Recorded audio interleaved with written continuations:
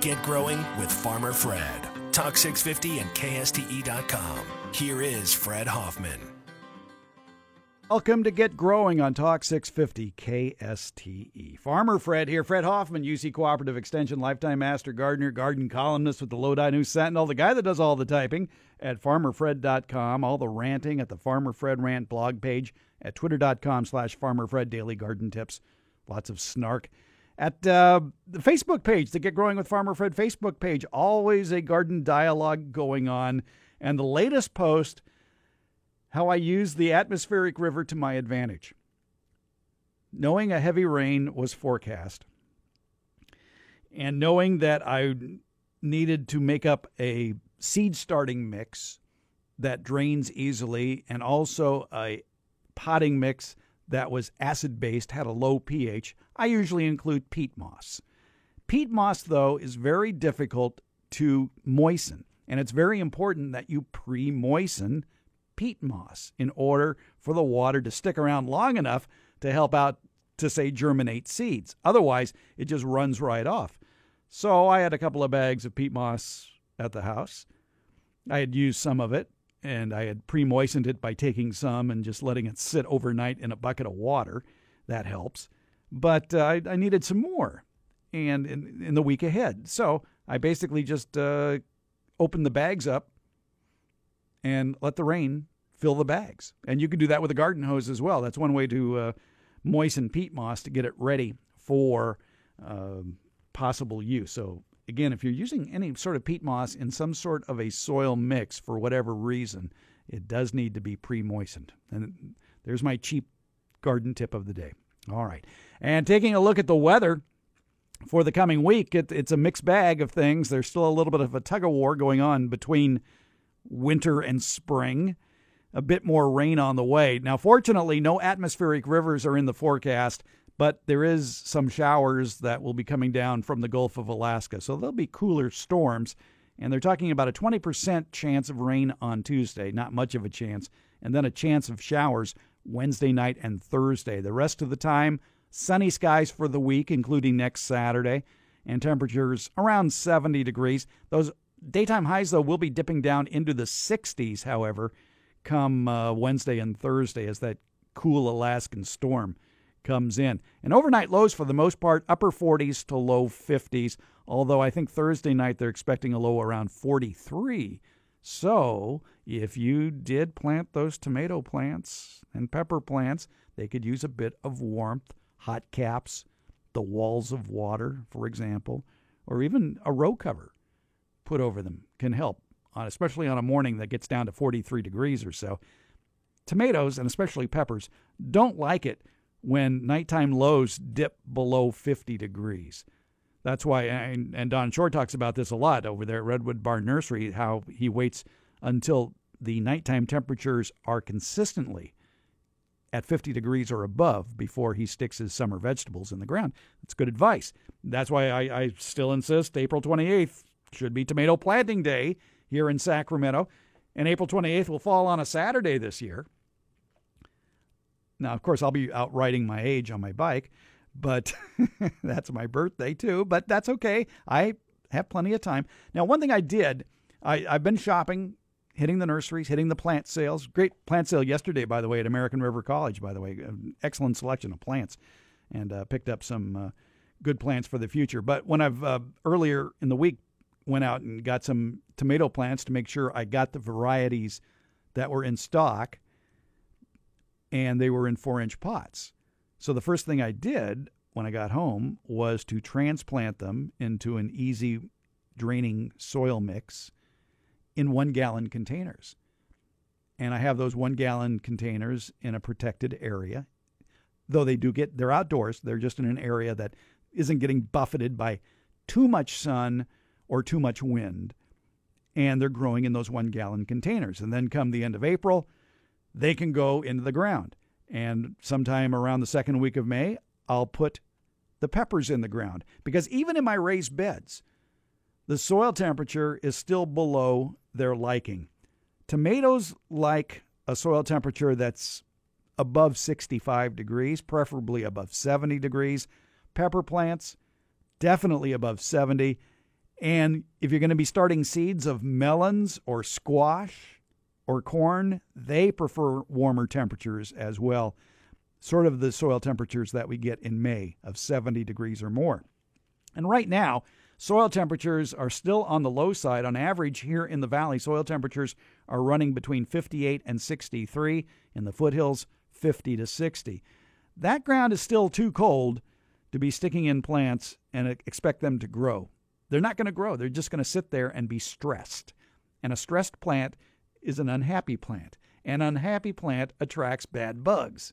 So keep your plants strong until later in the month, and then you can go ahead and put them in the ground. And the best way to keep those plants strong is repot them into slightly bigger containers to allow their roots to grow and expand unhindered by those small containers. Now, you may have noticed that when you purchase those 4-inch vegetables or annuals, you may see the roots be coming out of the bottom of the container. And then when you pull the plant out of the container, and by the way, I hope you are pulling the plants out of those containers when you go to plant them or transplant them, please, you will notice that the roots are going round and round and round, and they're sort of constricted. You need to loosen up those roots. So you dig the planting hole first, where you're going to put them eventually, or set up that pot you're going to transplant them to. And then be sure that the soil is moist on that 4-inch potted plant. If the soil is moist, then you can easily remove that plant, soil ball and all, from the container. And when you see those roots, you can use your fingers, you can use a trowel, you can use a knife or whatever, just to score the root ball on 4 sides in order to free up those roots and also free up the bottom.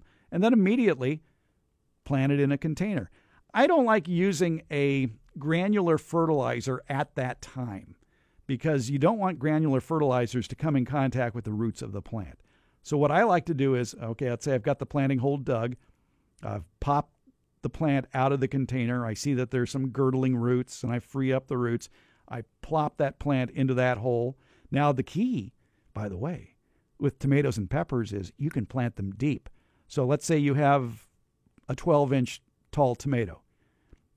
You could prune off the lower branches of that tomato plant, leaving only the top 2 sets of leaves.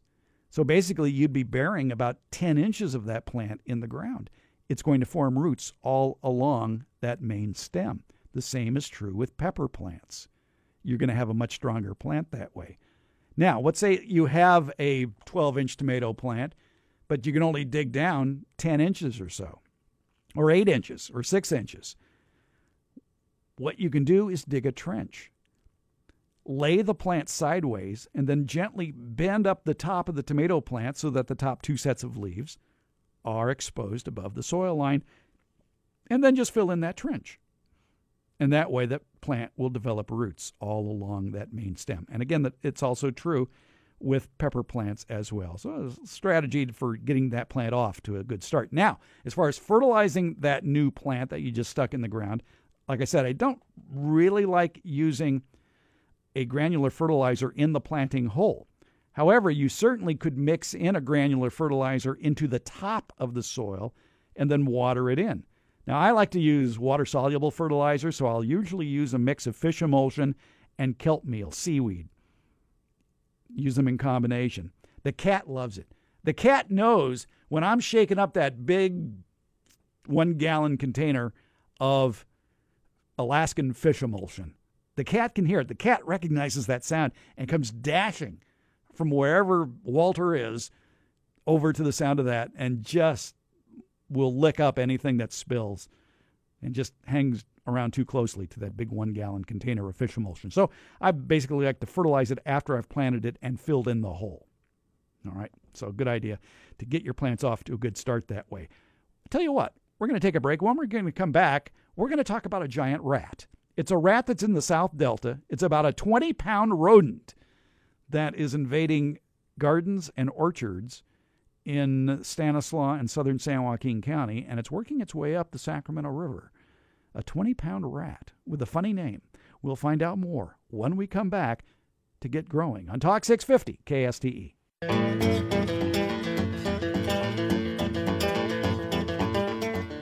Get Growing continues with Farmer Fred. Talk 650 KSTE. Here again, Fred Hoffman. Have you heard of the Nutria? No, it's not a protein supplement. No, it's not an artificial sweetener.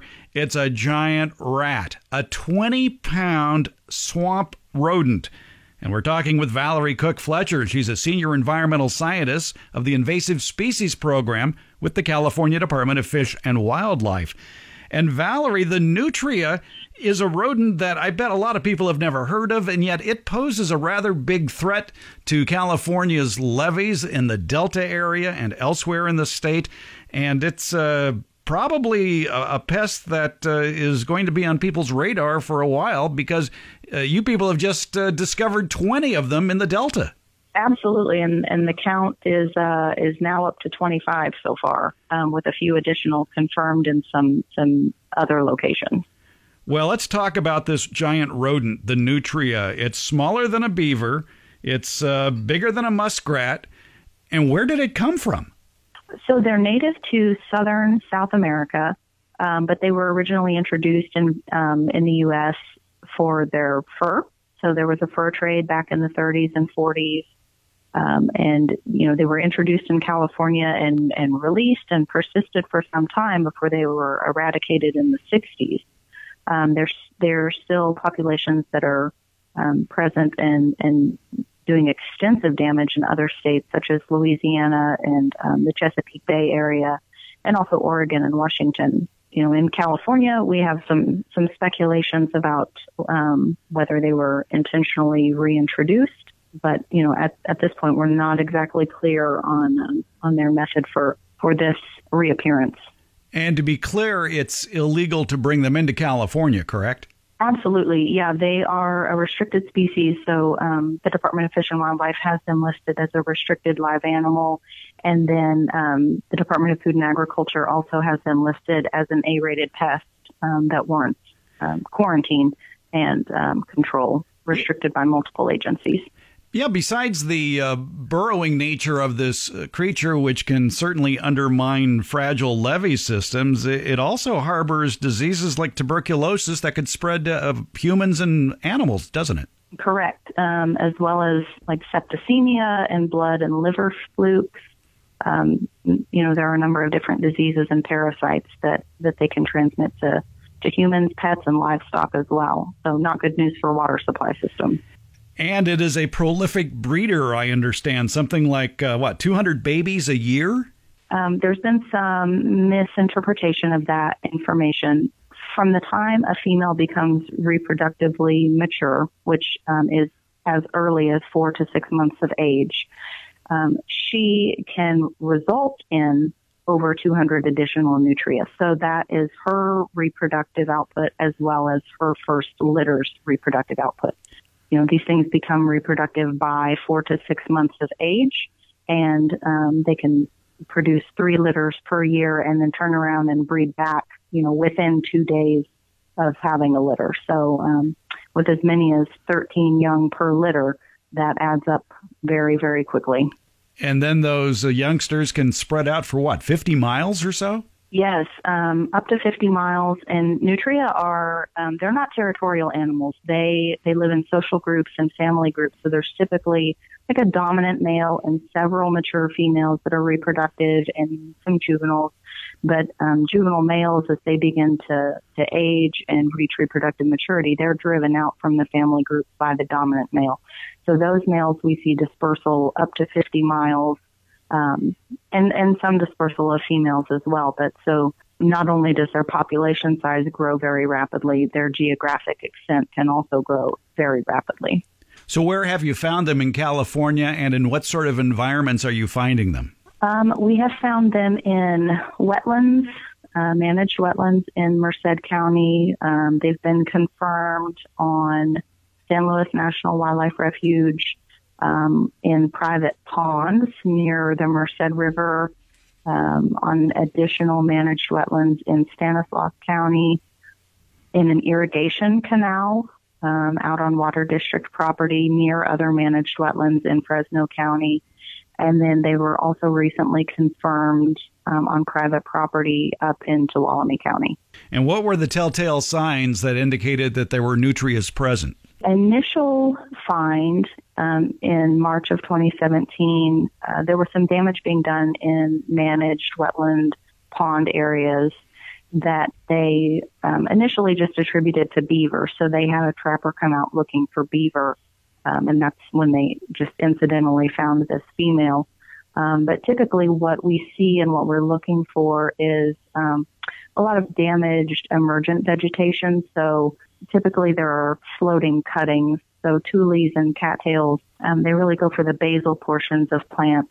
They like to eat the tubers and the roots, so they sort of rip it up out of the soil, and then they eat the basal portions and leave a whole lot of cuttings just floating in the water. So you end up with very large areas of just cleared vegetation with quite a bit of cuttings just floating or piled up to create feeding and grooming platforms. And seeing how they weigh 15 to 20 pounds on average, I was amazed to learn they can consume up to 25% of their body weight each day. Yeah.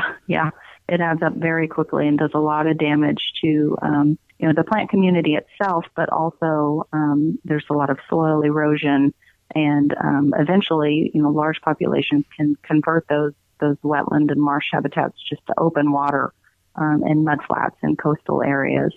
And the reason for the great concern by the California Department of Fish and Wildlife have to do with the fact that this burrowing creature can really do some serious damage to our fragile levee systems, especially all those privately managed levees around farmland.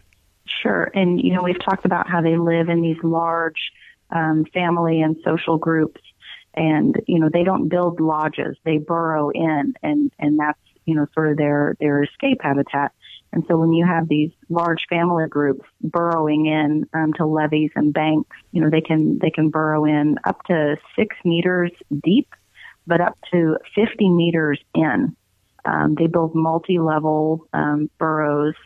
And so, as population sizes and densities build up, that's going to have some serious implications for California's water conveyance system, for water movement, but also for irrigation, for agriculture, and water supply systems as well. The soil left on top of the mound, is there a signature for the nutria, much like the gopher or a mole would have? Well, so they don't burrow vertically like those animals do. They typically look for very steep banks, so they burrow in horizontally. So much like you would look for like a muskrat burrow, they're quite a bit bigger. But, I wouldn't say that there are distinguishing characteristics other than just a very large burrow into the side of fairly steep banks. So for landowners who live near levees, or maybe farmers who have property with wetlands that they're managing, would these burrows on a levee be towards the bottom on the dry side or on the wet side of the levee, if you will? They would be on the wet side. And typically, at least, we're still learning here in California and making observations, but what we have learned based on information in other states is that typically the openings to those burrows are below the water line. And so as water levels change, it may reveal those openings, but they're not always apparent unless you wind up with a levee breach or water loss or other damages. So, typically what we look for as those telltale signs are those floating cuttings that we talked about, because, these are herbivores that they stay in the vicinity of a reliable food source.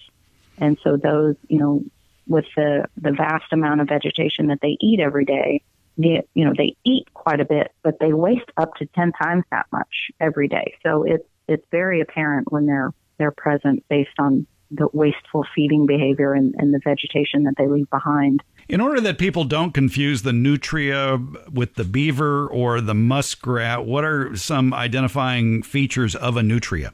So identification can be difficult when we look at overlapping size classes. So small beavers and large nutria have an overlap, and juvenile nutria and large muskrats have an overlap. But they're very difficult to tell apart unless you're very close to the animal itself, which is, why a lot of the reports we've had of nutria recently have turned out to be muskrats. So if you're close enough to be able to see, or you have reliable photographs, the key distinguishing characteristic is the white whiskers. So nutria and muskrats can both have white muzzles, but they have different colored whiskers. So the nutria have white whiskers, and muskrats, as well as beaver, have dark, almost black whiskers. Some other distinguishing characteristics: the beavers have that characteristic wide, flat paddle tail. Nutria have long, slender, pretty much hairless, round tails. Muskrats have that same long, slender, hairless tail that's sort of compressed from side to side. And so in cross-section, it's almost kind of triangular, but it's very difficult to see that unless you're up close. So let's say somebody spots a nutria, they've identified it. What steps do they take next? They need to immediately report it to the Department of Fish and Wildlife or their local county ag commissioner. If they're on federal or state property, such as a state wildlife area or a national wildlife refuge, then they should immediately report it to their local staff. But either to the Department of Fish and Wildlife or the county ag commissioner if they're on any other properties. And the number for CDFW, I believe, is 866-440-9530. Yeah, that's to our invasive species hotline number, or there's additional information on our website for online reporting there as well. Wildlife.ca.gov. Correct. It's the nutria, a giant invasive swamp rodent known for destroying wetland habitats and damaging levees, and it's being found on Sacramento's doorstep. If you are surrounded by levees or streams, lakes, ponds, be looking for the nutria. Valerie Cook Fletcher, Senior Environmental Scientist of the Invasive Species Program with the California Department of Fish and Wildlife, thanks for a few minutes of your time. You're welcome. Thanks for having me. You're listening to Get Growing on Talk 650 KSTE.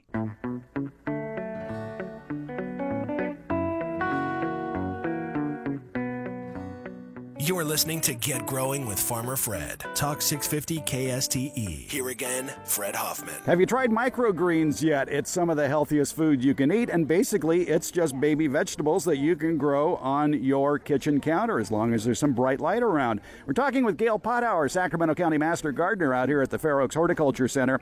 And microgreens are exactly what that description is, isn't it? These are just small, germinated vegetables and herbs. Exactly. As long as the vegetable or herb or even flowers are edible to begin with. You can grow any cool season crop, any herb that's edible. Nasturtiums as an edible flower could be grown. And it takes 10 days, 2 weeks, depending on the variety you're growing, to go from seed to your first harvest. And you grow them in a potting soil or a seedless mix. That's how they're differentiated between sprouts, because sprouts are grown in water. These are grown in some sort of a soil. So you can use that soilless seed starting mix in maybe a pre-purchased container that has several little containers that you could start the seeds in, but you have a unique way of doing it. I save all my deli containers from the deli in the grocery store, a salad bar came in or whatever, and I just am sure that there's drainage holes in the bottom. If they're not already there, I punch them in with an ice pick, and then I can use the cover that goes on that deli container to cover the seeds initially, and then I use it as a saucer after that. But I'm sort of cheap and lazy, and I don't like to throw anything away, so I reuse them. Be sure that they're scrupulously clean, so I always wash them in soap and water and even a little bit of bleach if I've used them before with soil, and they work fine. And the purpose of those drainage is very important when you're starting the seeds. Absolutely. And what I found with microgreens is I start them in a moistened, soilless mix, plant the seeds. You don't have to plant them deeply. Some I just sprinkle on top and kind of push them in. And I use bottom heat just because I have it around. And I had arugula that came up in 1 day, and mustard came up in 2 days. My beets came up in 2 days. And then once they have grown a little bit, maybe a quarter of an inch or so, then I no longer water from above because they're so fragile it tends to smash them down. So I bought water from the bottom. I'll put them in a little tub of water and let it soak up through the soil. So How long will you keep them in that little pot of water? Just until they're saturated, maybe half an hour or so. Then take them out and let them drain, and then put them back under the lights or in a window, wherever you have them. Because they grow so quickly, they don't really need a lot of light. If you're growing out a tomato transplant, you need to have good light for them for several weeks. But microgreens grow so quickly, they don't need to be under lights a long time. Now, we should point out tomatoes are not part of the microgreen list. No, because while the tomato fruit is edible, the plants are toxic. And so just be sure that whatever vegetable or herb or flower you're planting is edible. And we should point out, too, that when you said you apply bottom heat, that doesn't mean you're sitting on the plants. That means that you've purchased, a propagation mat. Right. I do have a propagation mat. Or you could put them in a warm spot on top of your refrigerator or wherever. Cool season crops like arugula and mustard and beets that I have growing right now don't really need the bottom heat. I do it just to get them off to a quick start. And we should also point out is you don't have to cook these, you eat them raw. Right, you do eat them raw. They're so fragile. If you'd sprinkle them on a dish when it's done, or I put them in salads, use them in place of lettuce on a sandwich or something like that. I don't like some of the cool season crops, mustards and arugulas. I don't care for that, but I like them as microgreens because you get just a little bit of, you don't get a whole mouthful of arugula. Now, what I found amazing in your research, you found that the cotyledons serve well as microgreens. The cotyledons are the initial leaves that come out on any seedling, and then it starts forming new leaves. And you are basically advising people that when you harvest the microgreens, it could be at the cotyledon stage or at the first leaf stage. Correct. The microgreens are eaten when they're very young. You don't need them to get much taller than the first true leaf, because in some varieties, depending on the vegetable, can start to get a little woody or a little tough. So that's why they're great to grow. In 10 days or 2 weeks, they're ready. And you just snip them off just above the soil line. Yeah, you don't want to pull them out, do you? No, with the scissors, just cut them off. You don't want to get soil on the part you're going to eat, so that you just cut them off, give them a haircut, and then you can kind of rinse them off and store them in the refrigerator maybe just for a few days.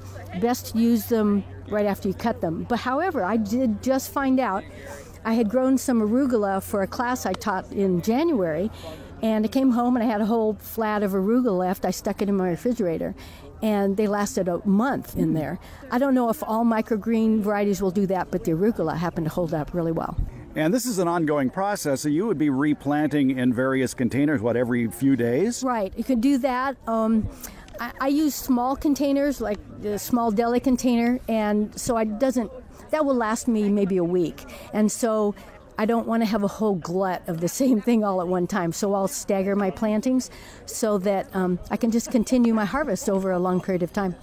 The convenience of going to a nursery or a big box store and getting one of their seed starting kits, those trays are usually maybe 12 by 8 or maybe a little bit longer and a little bit narrower, but they have maybe 32 to 64 cells per tray, which means you can start a wide variety of microgreens in that.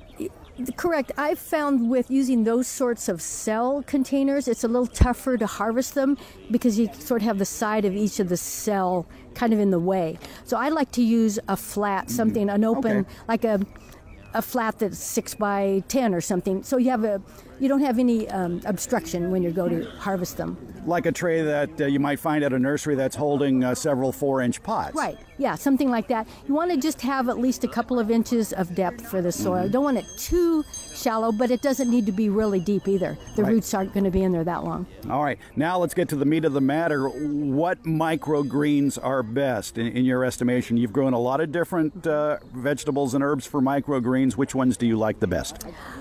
They're basically all cool season crops, so beets, mustard, arugula, lettuce. You could do chives. You can do some herbs. Basil is good. Parsley, if you like the taste of parsley.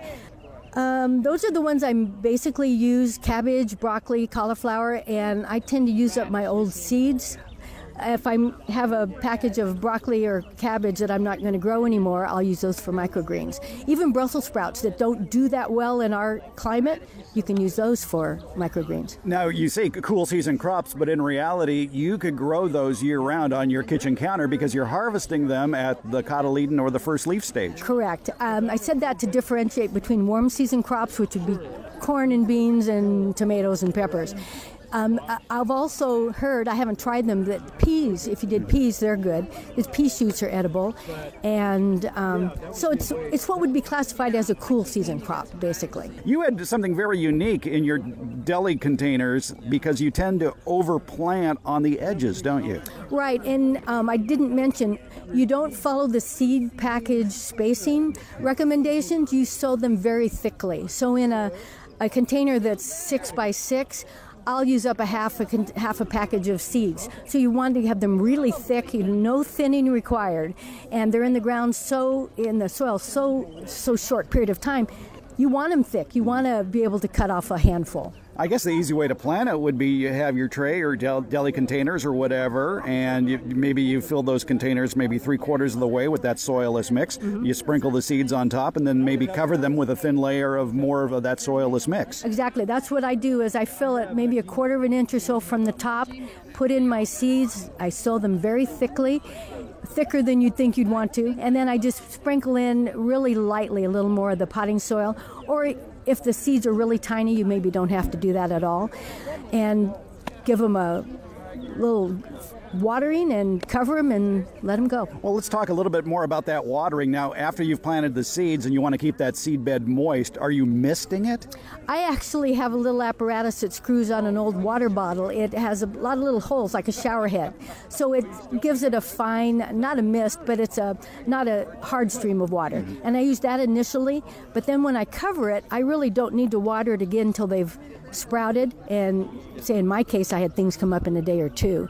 And then once they sprouted, take the lid off, or you could use plastic wrap or whatever, and then put them under lights, and they'll be ready to harvest in another week. And then you water it from the bottom? From the bottom, yeah. Once they, I still water from the top maybe the first few days after they come up, but when they start getting tall, watering from the top is going to knock the plants over, so then I do bottom watering. I've saved the best for last. Ooh. The nutritional value of microgreens is amazing. In your research, you found that it is multiple times nutritionally better than a full-grown plant. Right. Some sources in their research have said that they can be from 4 to 40 times more nutrients in the microgreens than in the mature crop, depending on what you're growing.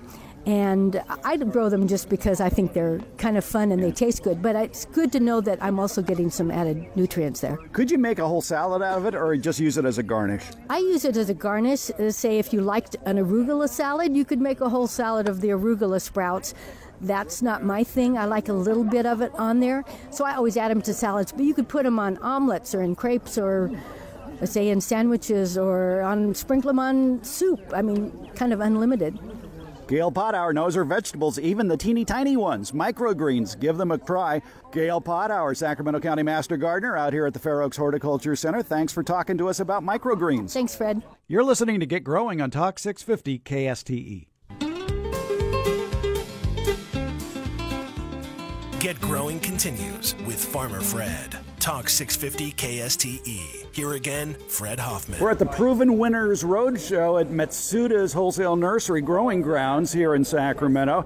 And we're talking with two people, Tom Ewing from Proven Winners and Bay Area landscape designer Michael Galley from Metamorphosis Landscaping. Tom, tell us a little bit about Proven Winners. I mean, when people go to the nursery, they see these pots, they see these plants, Proven Winners, and what's their story?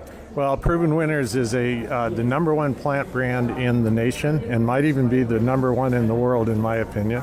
But the distinctive characteristics about Proven Winner plants is that they are trialed all over the country. So breeders bring us plants from all over the world. We trial them for 2 to 3 years in warm climates, cold climates, and everything in between. And it is that trial process that distinguishes Proven Winners from the competition. So those plants then are selected for their performance in every location across the country. and those that meet the attributes that were intended to be bred for are selected at the end of the year and then branded as a proven winner. And that includes annuals, perennials, and shrubs. You mentioned trial gardens throughout the country. Where are they here in California? In California, they're Southern California. They're at universities, the universities of California. They would be at botanical gardens. There are actually several locations, and not just in California, on the West Coast as well, up into Oregon. Now, Michael Galley's been working with Proven Winners plants for years and years. And what are some of your customers' favorite ones, and which ones do you like? Oh, the ones that are easy are Buddleia Lone Behold, because it's just so beautiful. Flower production is intense, low growing, easy to care for. And the one that makes my life a wonderful thing is Verbena Royal Chambray. It's like some kid came and put purple spray paint all over your garden. It grows intensely, and we're getting 3 to 4 years out of a Verbena. A 4-inch pot is lasting us 3 to 4 years. And the Buddleia you mentioned too attracts butterflies. It's a butterfly bush. Oh, and it's named for that because we put them in, and it looks like SFO in front of our house. They're just circling around because we also put in salvia in that area. Salvia, Buddleia, Lantana. It just is a pollinator's dream. And you have had to live with the last 5 years of dealing with a drought here in California. And of the proven winners that you've worked with, which ones have shown the most tolerance to drought? Oh, both the Verbena. That's why we started it up with it. The Verbena, Salvias, the Buddleia, and of course Lantana. It's the Lantana. I mean, that seems to be the core of our new front yard gardens. Tom Ewing, of the plants that Proven Winners will be introducing, is there more of an emphasis on low water use plants? Yeah, very definitely. Even in the shrub line, I would say, and particularly many of our perennials and a lot of our annuals, what we are now pushing is container gardening, because we can manage the water in the containers much better than we can in the ground. Use less water that way, but still enjoy color. Small space gardening is becoming very popular, as is shade gardening. As landscapes mature, people are dealing with more and more shade. Maybe they're having to swap out some plants that were full sun lovers with some that are more part shade lovers. What are the new introductions of those that can take a little bit more shade? Well, a lot of our heucheras are a good one in many cases. Let's see, some of the... No, I would say the heucheras are the golden bullet. They just do wonderful. They can take a little bit of extra heat on the hot summers as the sun drops low in September in the Bay Area. Also, one thing we also recommend to minimize water use is the AquaSmart. When we plant our Proven Winners, we always put some AquaSmart in the planting soup as we put it in the mix, and it just makes the plant use about 30% less water in true operations. Add a little bit of sizzle to the heucheras, because now this is a plant noted for its colorful foliage, does well on north sides of the house, and it looks great year-round. Oh, yeah, and some of the bigger varieties are really sexy. I'm sorry. I might mention, too, I forgot Coleus. Coleus is a real good one. We've got some beautiful, beautiful Coleus for this new year, for 2018. And also Ipomaeas. Those do really well in shade gardens as well. That's one thing I discovered in this presentation here today about your Ipomaeas, which are basically a potato plant, and the size of the tuber could be very restrictive as far as if you tried to put it in a container, it might break out. But you have introduced a line of Ipomaeas with smaller tubers. That's for sure. The newest one is called Green with Envy, and it's very compact, beautiful foliage, dark green foliage, and that's a winner for this shade. Michael, I noticed as the demonstration was going on, the Proven Winners representatives talking about the plants, I would watch heads go down and pens pick up as soon as the conversation turned towards attracting pollinators. Now, here in California, you have noticed a lot of interest, I'm sure, as I have, of people want plants that attract hummingbirds and butterflies and bees. Oh, it's so much. It brings the clients such joy. I have an 86-year-old client that has been my client now for 20 years, and we took out the lawn during the drought, and we put in a pollinator garden, basically Lantana, Buddleia, and the Salvia. And she called me up and said, "Thank you so much. I spend my mornings drinking coffee looking at the pollinators," and it makes her so happy. One thing I've learned about gardens, we talk about the plants here and there, but really what makes a garden special is how it makes the client feel at the end of the day. If it makes the client a person happy, that's what our job really is. Tom, one of the plants mentioned here today was a salvia that attracts hummingbirds and other pollinators. Salvia is very popular here in California. Tell us about these new introductions.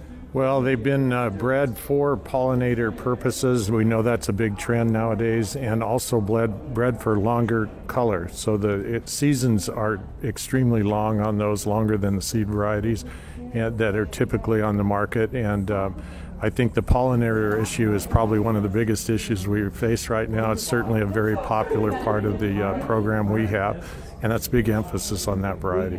What are those salvia varieties? The one we like is called Playin' the Blues, and I would just say there's a series of those.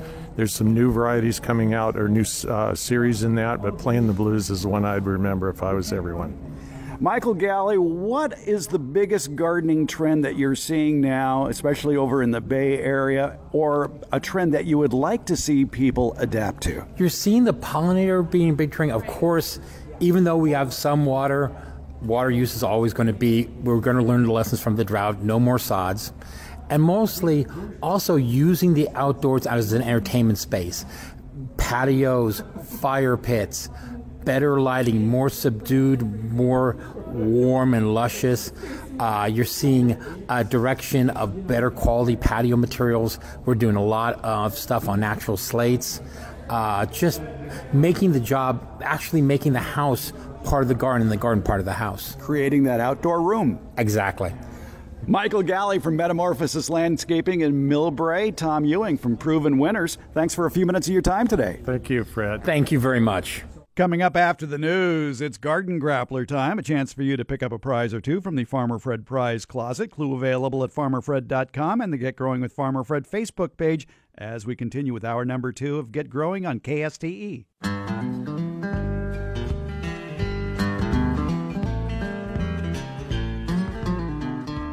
You're listening to Get Growing with Farmer Fred. Talk 650 KSTE. Here again, Fred Hoffman. All right, it's Garden Grappler time. A chance for you to pick up a prize or two from the Farmer Fred Prize Closet. Now, you may recall on last week's Garden Grappler, we were talking about hybrid tomatoes. Well, in the spirit of equal time, today's Garden Grappler, name an heirloom tomato variety. An heirloom tomato variety. That would be a tomato that is considered to be open pollinated. That is, if you grew it on its own in isolation, it would produce seed that could be replicated exactly in the next season. All right. A lot of popular heirlooms out there. I always advise people, if you're a vegetable gardener just starting out in the world of tomatoes, usually choose the majority of them as hybrids. You'll have more success with them, and maybe choose 1 or 2 heirlooms. And then you can take it from there. You're going to find a wonderful world of color and taste when it comes to heirlooms that you may not find in the world of hybrid tomatoes. And a lot of people have their favorite heirlooms. So I would like to know, basically your favorite heirloom tomato variety. So name an heirloom tomato variety, especially one that you particularly enjoy. All 5 callers get a prize, special bonus prize for caller 5, because as you know, in the Garden Grappler, you cannot repeat an earlier answer. So go ahead. Name an heirloom tomato variety. The numbers to call in, 916-576-1578, 916-576-1578, or toll free 866-331-8255, 866-331-8255. Name an heirloom tomato variety. Terry, you ready? All right. Terry, the engineer, is ready to jot down your particular information, and then we'll get going. So while you're thinking about that, I will try hard for the next 15 or 20 minutes or so not to mention any heirloom tomato varieties. Sometimes I can't help myself. But maybe in the spirit of neutrality here, I'll just talk about upcoming garden events. All right. Looking for something to do this afternoon? Now until 3 o'clock, it's the Capital City African Violet Society plant sale and display. Looking for some indoor plants that have a great show? There's a whole world out there of African violets, styles you've never seen at a grocery store.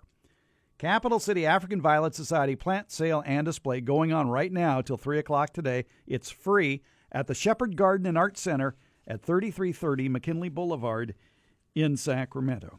Plenty of free parking, too. Sacramento's Organic Advocate, Steve Zion, today until 3 o'clock is at the Home Depot at 1461 Meadowview Road in Sacramento. He's representing Our Water, Our World, and he wants to tell you about some river-friendly gardening practices that'll yield a beautiful, healthy, pest-resistant landscape and garden. He's going to lead you towards less toxic garden solutions to solve your garden problems. And he'll be out there till 3 o'clock there at the Home Depot on Meadowview in Sacramento. Coming up Wednesday, it's going to be an open workshop day at an open garden at the Fair Oaks Horticulture Center, 9 a.m. to noon. We'll have more details about that coming up a little bit later on in the program. Also going on next Saturday, a lot of events next Saturday, Spring Open Garden Day, 9 a.m. to noon, put on by the San Joaquin County Master Gardeners, and that'll be held at the Cooperative Extension office down there. They call it the Learning Landscape at 2101 East Earhart Avenue in Stockton, down by the airport. Informational displays, Master Gardeners to answer your gardening questions, and summer vegetable plants for sale, over 500 of them. Plus, you can bring in up to 2 tools for sharpening for free. That's not bad. Now, if it does rain, the event will be canceled. But according to the National Weather Service right now, next Saturday, mostly sunny with highs in the 70s. So it's Spring Open Garden Day next Saturday, April 14th, 9 to noon in San Joaquin County at the Cooperative Extension office there at 2101 East Earhart Avenue. The Woodland Library Rose Club is partnering with the Yolo County Animal Shelter for Petals and Pets at the Library Rose Garden at 250 First Street in Woodland.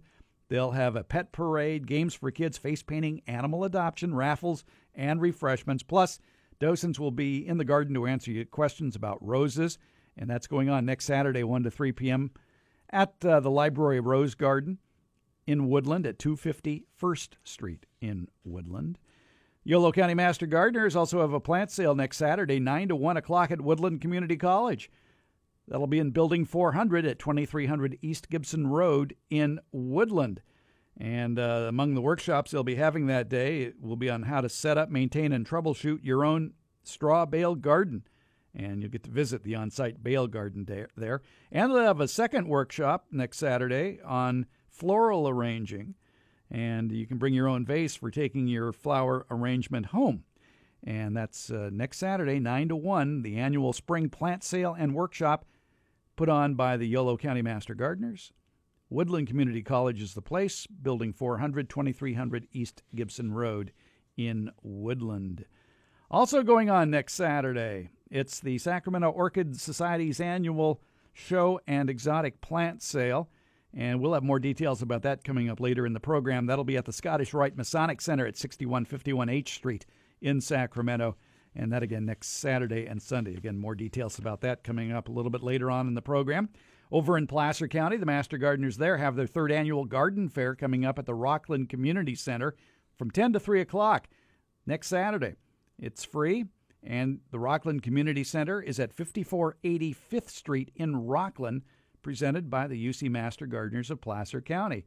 It has speakers talking about all sorts of topics, including planting for pollinators, top 10 list for vegetable gardening, sustainable landscaping, and a lot more there at the Rockland Community Center next Saturday from 10 until 3.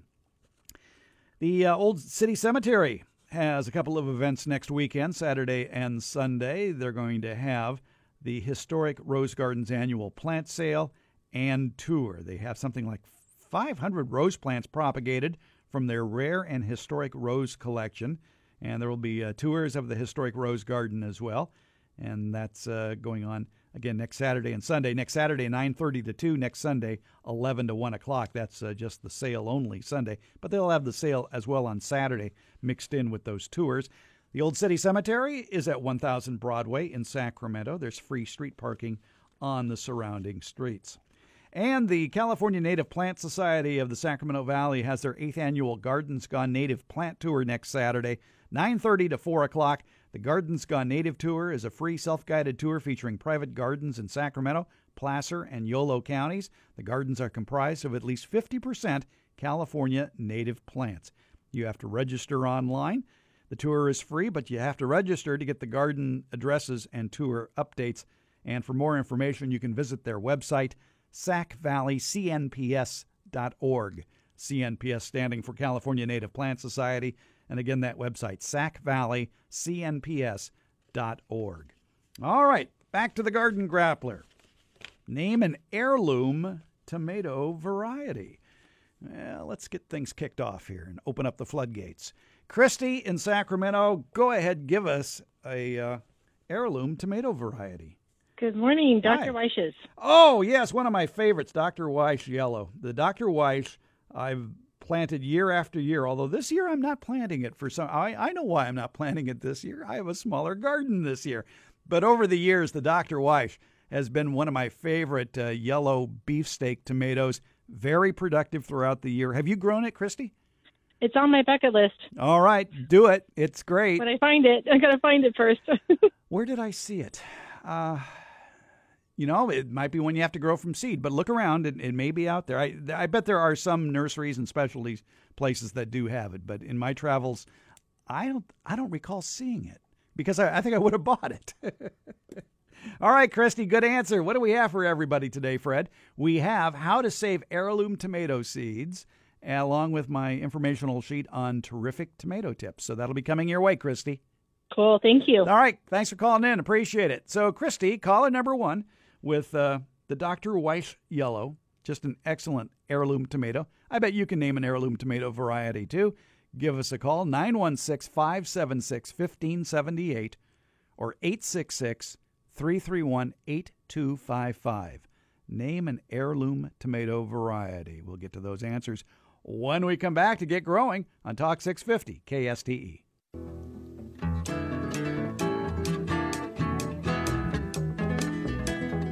Get Growing continues with Farmer Fred. Talk 650 KSTE. Here again, Fred Hoffman. We are in the midst of the Garden Grappler looking for 5 winners, 5 people who can name an heirloom tomato variety. All 5 callers get a prize, special bonus prize for caller 5, because as you know, in the Garden Grappler, you cannot repeat an earlier answer. The numbers to call in, 916-576-1578 or toll free, 866-331-8255.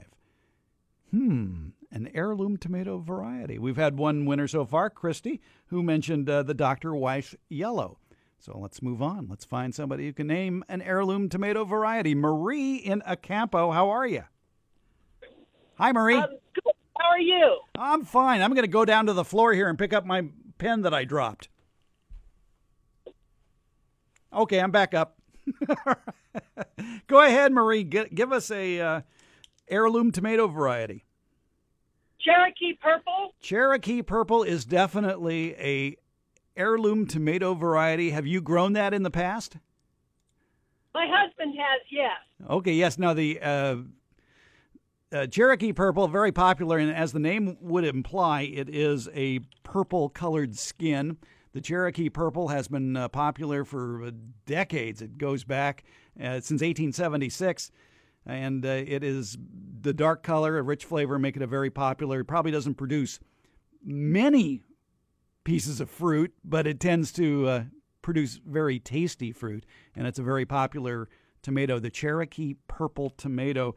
Marie in Acampo, good answer there with the Cherokee Purple. So I'll be sending you from the Farmer Fred closet of fine pieces of paper the handouts on how to save heirloom tomato seeds, as well as my handout on terrific tomato tips.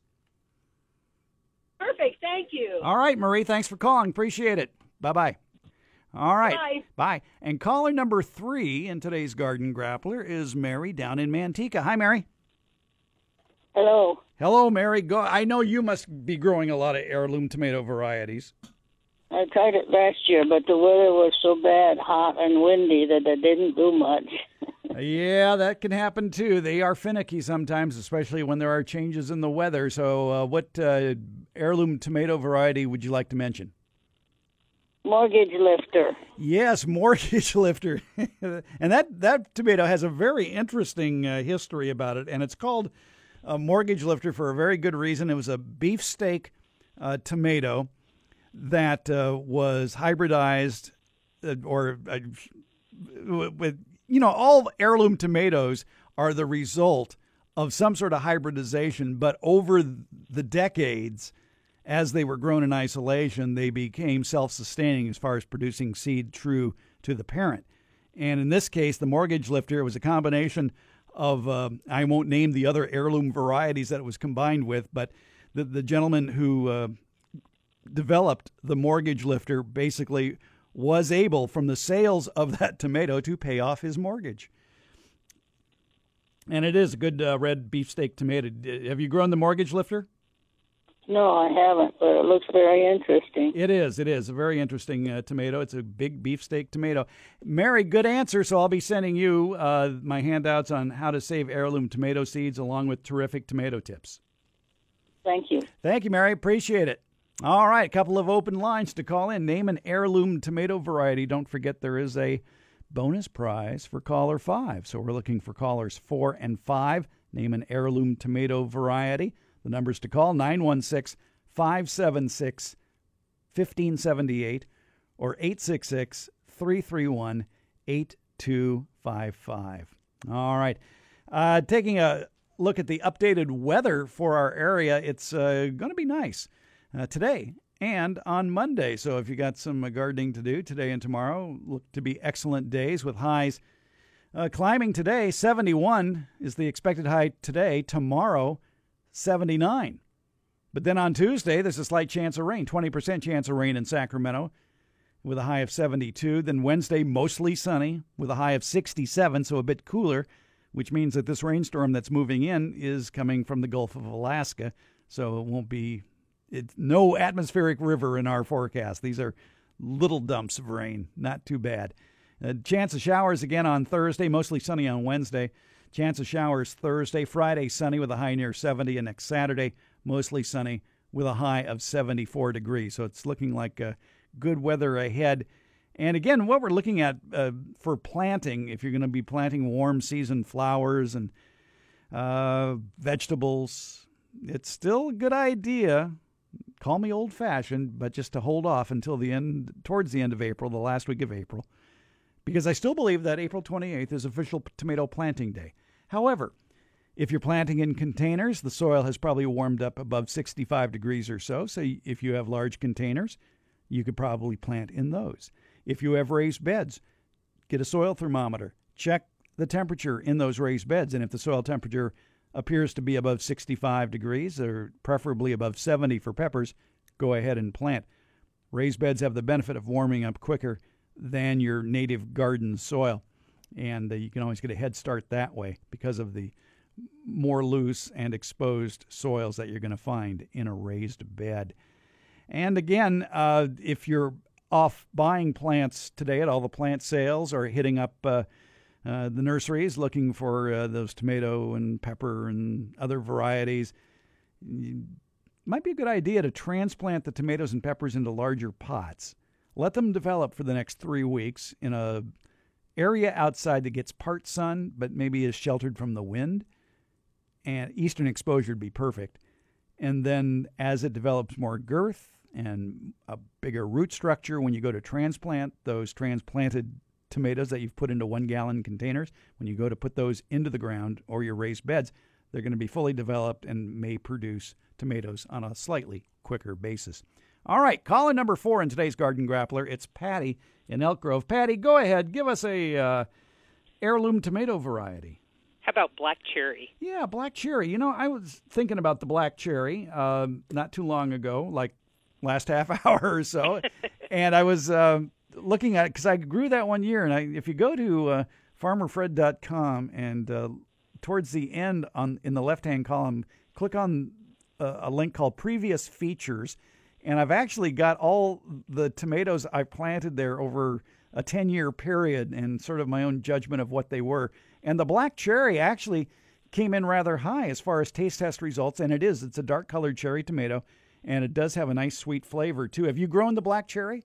I have not, but I planted a bunch of the ones that you recommended last year, like the Ace and stuff, and I had good luck with those. Okay, Ace, of course, is a hybrid variety, and I always advise people that if you are new to tomato gardening or just want a really successful garden, if you stick with the hybrids, you have a better chance of success. Hybrids are usually bred for productivity and a long season of production, and other benefits that you may be looking for is maybe a compact size or color of tomato or whatever like that. And they tend to hold up better. They tend to last longer on the vine too, whereas some heirlooms have the problem of getting kind of mushy if you leave them on the vine too long. So, okay, yeah, black cherry, I'd add that to my list too. Patty, good answer there. So I'll be sending you the Farmer Fred handouts on how to save heirloom tomato seeds along with my handout on terrific tomato tips. Great, thank you. All right, now we noticed that, don't go away, Patty, because, everybody is off drinking mimosas at brunch today. All right, so no fifth. I was listening on Easter too. I'm a CPA, and so I'm doing every Sunday. I'm sorry. And I just didn't call in last week, but I was listening. Okay, yeah. This is your time of the year. Right. Yeah. Well, Patty, if you can name another heirloom tomato variety, I'll give you the grand prize. How about Lucky Cross? Lucky Cross? Lucky. I'm always curious about varieties I never heard of, but I'll look at the. Darn. It's under the 19 most delicious heirloom tomatoes of the world. I see that Victory Seeds, which carries a lot of heirloom varieties, does carry the Lucky Cross tomato, and that's a new one to me. And it's sort of a yellow beefsteak tomato. Now I'm going to have to try this one. It says here it's a sturdy potato leaf plant grown tall and does require caging or staking. Beautiful bicolored, large, 16 to 20 ounces with some ribbing at the shoulders. They are considered juicy, fruity, and similar in flavor to Little Lucky, whatever that is. But the reviews of it are certainly enticing. A lot of people are giving it 5 stars with superb tasting. And again, it's called the Lucky Cross tomato.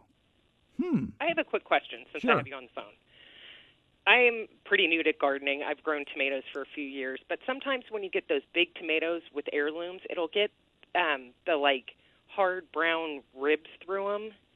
Do you know what I'm talking about on the outside? Yeah, and that's one of the drawbacks of a lot of the larger heirlooms because they take so long to mature. They can get sun scald, and that can cause some of that. And a lot of the problem has to do with not getting protection from the sun. Okay. And if it has a good canopy around it, that usually is enough to protect it. Okay. But generally, there's not much you can do about it when it comes to heirlooms, except maybe if for those varieties that are like that, is to maybe give them some afternoon shade. Okay. All right. So anyway, I have for you, if you don't have it already, I'll be sending you the Sacramento County Master Gardener Gardening Guide and Calendar. Oh, great. I don't have it yet. Well, I'll send it to you then. Well, thank you very much. Patty, thanks for playing our little game. Appreciate it. All right. Thank you, Fred. Okay. Bye-bye. All right. Bye. It's Get Growing on Talk 650 KSTE.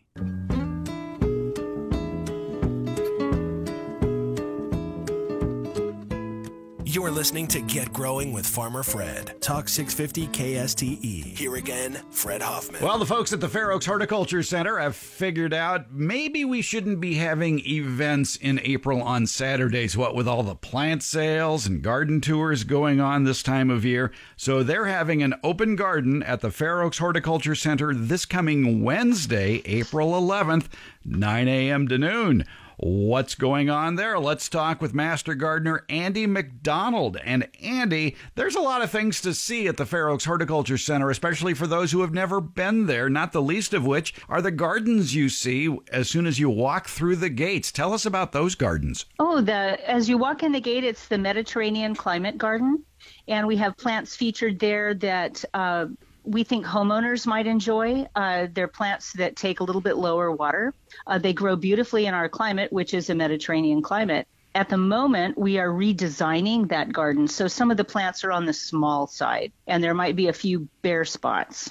Well, that's a good thing to talk about is buying small. Now, naturally, it's cheaper, but a lot of people want instant gratification, and they tend to buy big, and they tend to cram in the plants too to give it a fuller look, which usually ends up as a jungle in just a couple of years. So when you're purchasing plants for the Fair Oaks Horticulture Center, you're taking into consideration not only, well, the cost, of course, but also the size of the plant and the spacing of the plant too. Oh, yes. It's really important to know how big that plant's going to get, because it is a common mistake people make. They want to fill in that space, but that plant's going to grow. And if you want to really showcase something that you were excited to get, you need to give it the space that it requires to look good. And plants that are in a smaller container tend to be healthier. They don't have their roots are usually not as crowded as they can be in a larger container.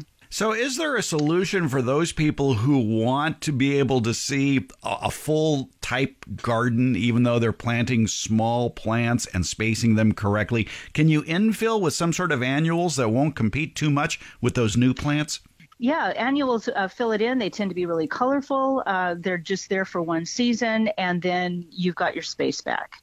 Now, one of the annuals that they have used frequently in those gardens at the Fair Oaks Horticulture Center are California poppies.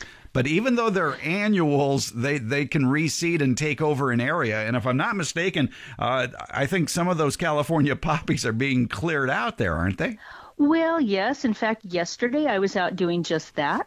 I don't clear them out totally. I just thin them out. But yes, they will happily reseed. They are beautiful and cheerful, and they do add color when you kind of need some, which is like the beginning of spring. But yes, I was out thinning them. Fortunately, most annuals are easy to thin. The California poppy in full bloom at the Fair Oaks Hort Center now? They are everywhere out there blooming. It's really pretty. It's really pretty.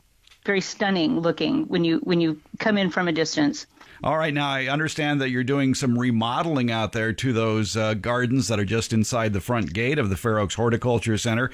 What are you replanting with? We're replanting with, Mediterranean type plants, which are like specific to 30 to 40 degrees north and south of the equator, okay, which is where we are. The plants that are going in are low water use. We've put in a lot of succulents, but we've also got some other pretty interesting plants that are going in out there. We do have a Mediterranean palm, which is the only palm that's native to the Mediterranean itself. It's a small growing one with multi-trunks. We're kind of excited about that, although it's very small. And I understand you're putting in a Palo Verde tree. Yeah, it's called Desert Museum, which is it's a smaller tree, multi-branching, very light leaves on it, beautiful yellow flowers. It's very drought-tolerant plant. So we're looking for a smaller container for that. At the Fair Oaks Horticulture Center during this open garden on Wednesday, there will be some demonstrations going on. They are, of course, peaceful demonstrations. And what sort of demonstrations will be going on? Well, one thing that's pretty interesting is in our herbs section, they're going to be planting a lot of warm weather herbs for right now. They're going to be putting in several varieties of basil that are a little more unusual, but available to the public. That are both culinary and can also be used for flower arrangements. One of those is the Wild Magic, which is a very cold hardy basil, because usually basils need very warm weather. And another one is called a Red Reuben, which is a very dark opal red color on the leaves. It has a very strong flavor, and it's a very fast growing basil as well. They're also going to be putting in some bee balm, which is a real pollinators love it. It's also called bergamot or monarda, bright magenta flowers that will bloom from spring all the way into fall. Now, at the Fair Oaks Horticulture Center, besides all the events, the herb maintenance going on, I would think, too, that over in the orchard there will be some fruit tree thinning going on. They are going to be doing some thinning. Most of the winter pruning is over, but they're going to be talking about summer pruning and thinning of the crops. A few of the trees are still in bloom, so it should still be really pretty out there. Have they started putting in the warm season vegetables yet in the vegetable garden? They're going to be doing that on Wednesday. They're going to be putting in warm weather and talking about warm weather vegetables. Now, some of them like tomatoes might still be a few weeks early, but they're going to be discussing all of that with the public. And there are still some things that are kind of left over from the winter, like the potatoes are coming up. They've got a huge bed full of carrots still and some beautiful fava beans. Now, berries are starting to produce, and I would think that protecting them from the birds might be an ongoing project there at the Fair Oaks Horticulture Center. I bet there's going to be some questions about that. Yes, and they're going to be demonstrating how to net them in order to protect your fruit from birds and squirrels. All right, there's plenty going on at the Fair Oaks Horticulture Center this coming Wednesday, April 11th. It's the open garden at the Horticulture Center. Fair Oaks Horticulture Center is at 11549 Fair Oaks Boulevard in Fair Oaks, south of Madison, in Fair Oaks Park, right next to the library.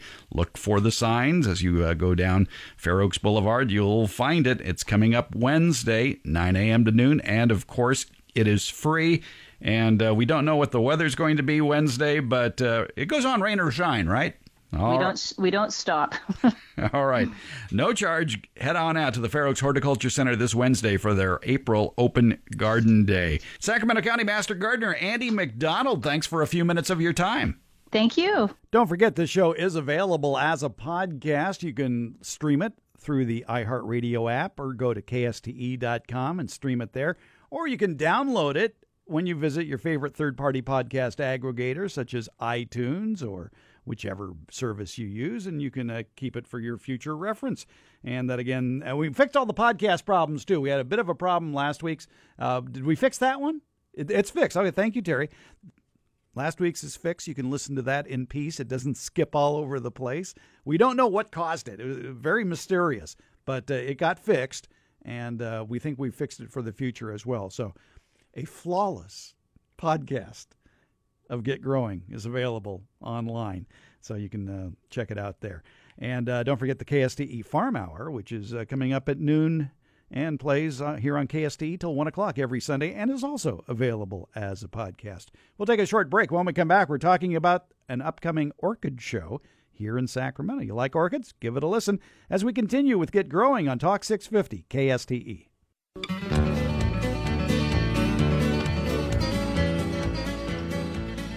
Get Growing continues with Farmer Fred. Talk 650 KSTE. Here again, Fred Hoffman. Coming up next weekend, Saturday and Sunday, April 14th and 15th, it's the Sacramento Orchid Society's annual Orchid Show and Exotic Plant Sale. It'll be held at the Scottish Rite Masonic Center at 6151 H Street in Sacramento, right across the way from the main entrance to Sac State. So let's find out more about orchids and orchid care and what you'll be seeing next weekend. We're talking with Eric Sendejas. And Eric, tell us about what sort of orchids people are going to be seeing. It's not going to be your typical Phalaenopsis that you might see at a grocery store, will they? Yeah, well, we will have some Phalaenopsis there on show and for sale as well. But also we will be showing a lot of other genera of orchids, such as Paphiopedilums, Phragmipediums, the common Cymbidiums that do really well outside in Sacramento, some Bulbophyllums, which are some pretty exotic bloomers, and they kind of bloom in more of a pendant type of behavior, if you will. And then we have some others like Gongora and many, many exotic orchids. What is the range of sizes that the orchids will be at this show? There actually there's one species of a Bulbophyllum orchid that is very, very, very, very small. And then also one of the largest orchid is actually also Bulbophyllum. We'll definitely have a Bulbophyllum Phalaenopsis there. And then the largest orchid that exists is a type of, I think it's in the Dendrobium alliance family, and it's too large for most people to keep in their collection. Now, you mentioned that there are some orchids that you could grow outdoors here, and a lot of people have the mistaken notion that orchids are rather finicky plants that need a lot of care indoors. I bet you might disagree with that. I definitely do disagree with that. So some of the best orchids to grow outside in our climate would be the Cymbidium orchids, and then less commonly known, the Australian Dendrobiums. The type of orchid that grows in southern Australia is the Dendrobium kingianum, et cetera, et cetera. And they do perfectly fine in our heat when they're shielded from the blistering sun that we have. But the only difference you would need to do would be to provide it a dry, cool winter rest. Should those outdoor orchids be kept in containers and not in the ground? They should be kept in containers. So the Australium dendrobium are known as a lithophyte. And a lithophyte basically means they commonly grow on rocks. So a lot of inert mediums, contrary to maybe soil. Soil is organic. So if you were to grow it in soil, there's a higher chance that maybe the roots would rot away. So you want to keep it in either a clean bark or sphagnum moss, or even something inert like volcanic rock. I would think if orchids are outdoors, they would attract all sorts of interesting pollinating insects. Actually, orchids have many different pollinators. It's not just bees or butterflies, but it can also be flies and moths, and can even be targeted towards specific species of bees. So a lot of Oncidium orchids have like a very interesting flower that looks like a male version of a specific bee, and that will cause an aggression in a bee. And it'll cause that bee to basically kind of like investigate and want to attack that flower. But in doing so, it pollinates. So orchids don't always have nectar. Most of the time, they kind of trick insects into pollinating them. Wow. Let's talk a little bit about the care and feeding of indoor orchids. I get the impression that they need good drainage, but I imagine they need some sort of consistent moisture as well. They do. And actually, most orchids, they can handle drying out occasionally. Keeping them wet all the time is not exactly the best idea, especially when it's cooler, either in the wintertime or in the spring. But they do like to dry out every so often. And more often times than not, it's overwatering that's going to kill the orchid. Even the Phalaenopsis, they may look beat up, but you can actually let them dry out a lot. It's very rarely is not watering an orchid going to kill it. You'd have to really beat it up a lot for it to die. But actually, there are some myths as well, especially with the Phalaenopsis. You don't want to water that with an ice cube. I know it's an old practice, but if you think about it, Phalaenopsis orchids come from very hot and very tropical regions of the world, and they never come into contact with anything close to freezing. Now, that's not to say they can't handle cooler temperatures, but it's not generally a good practice to put an ice cube on the roots of a Phalaenopsis. It's going to shock that plant. For the people who will be visiting the Orchid Society's annual show and sale next weekend, somebody might come up to you and say, I'm new at this. I don't know anything about orchids. Give me something easy. Where would you direct them? I would actually, honestly, I would direct people to keeping some of the Dendrobium kingianums. I know the wonderful Gold Country Orchids, which is a local supplier and wholesale provider of orchids, will be present there, and they will have a lot of Dendrobium kingianums. And they are a very profuse bloomer. They're very easy to keep, and they smell wonderful. That's nice. And how often do they bloom? They bloom typically once per year, and it's always going to be after that cold, dry cycle. Many orchids need a cold cold and dry rest to initiate a bloom spike. And that's actually another reason why the Phalaenopsis don't typically bloom in common care. They need to be chilled a little bit for about a month, probably 10 to 15 degrees temperature difference from usual. Do orchids need to be repotted on a regular basis? Yes, actually, I would recommend probably repotting orchids once per year, or as soon as the orchid bark starts to degrade a little bit. And you'll notice that when you touch the bark, and if it has like a brown watery substance kind of wash off of it, that's kind of a sign that the organic matter is starting to break down. And it's very important to keep that fresh, because orchid roots, they really need to be aerated. And the more free organic matter and that's decomposing, it's going to give rise to situations where fungus and other ailments are going to be allowed to take hold. Now, what about fertilization of orchids? Should that be done on a regular basis? Basically, when in wintertime, you're going to want to give them a rest, probably stop watering as much, and definitely not fertilize as much at all. In fact, I would don't fertilize at all. And then probably when the days start getting longer, the temperatures start to rise. And when you start noticing new growth occur, then I would start fertilizing probably at half strength. And then maybe a month or two in the summer, you can start fertilizing full strength. One question I get about orchids, and I don't know the answer to it, when the flower has died, but that flower stalk remains, will cutting that flower stalk initiate a new bloom? No, not typically. So the interesting thing about the Phalaenopsis orchid, now, of course, it'll send either one or, depending on the type of Phalaenopsis orchid that you have, it might send more than one shoot up. Now, if you notice that the flower stalk is still green after the bloom has terminated itself, there's a chance that it'll actually bloom again. So as long as that flower stalk is green, I would refrain from cutting it. But if you notice that flower stalk turning brown, by all means, cut it off. Let's talk a little bit about what people will be seeing at that orchid show and plant sale next Saturday and Sunday at the Scottish Rite Masonic Center in Sacramento. I would imagine there will be experts there to answer orchid questions, as well as maybe a workshop or two. There will be educational workshops that'll be put on by the wonderful Scott Farrell. He's very, very well versed in orchid ailments and then just basically husbandry. And then at the same time, yes, there will be incredible orchid specimens from the best growers throughout the whole region, and as well as vendors that have plants from all over the world. So if you want to see something that is incredible, that smells even more wonderful, by all means, join us. We'd love to have you there. And for a website with more information, what's a good one to go to?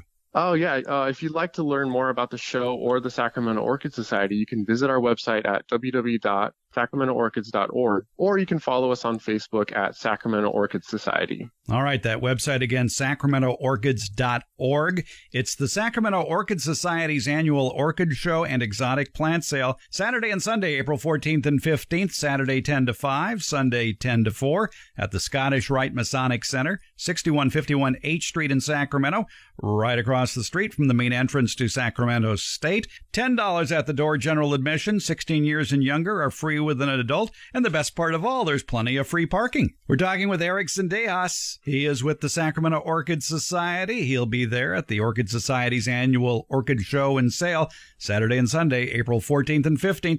Eric, thanks for a few minutes of your time today. Thank you very much. I appreciate your time. Coming up on future editions of Get Growing here on KSTE, next Sunday, Juliet Voigtlander drops by from Eldorado Nursery and Gardens in Shingle Springs. We're going to be talking about some landscaping tips. Juliet spends a lot of her time, besides running a nursery, offering consultation services to homeowners to give them good ideas on landscaping. Maybe she'll share some of those with us. Well, we'll find out next Sunday on this program. Then in a couple of weeks, on April 22nd, our old pal Ed Livo drops by. We'll be talking fruit tree care and berries and a heck of a lot more with Ed here on Get Growing. That'll be on the April 22nd edition. And coming up in just a few minutes on the KSTE Farm Hour, well, as you might imagine, the lead story not only for California agriculture, but especially for California agriculture, is the tariff poker game going on now between the U.S. and China, and the stakes are getting higher, and more California farmers are seeing their commodities at a greater risk. You'd be surprised at the amount of exports from California that go to China in the way of walnuts and almonds and pistachios and wine and cherries as well.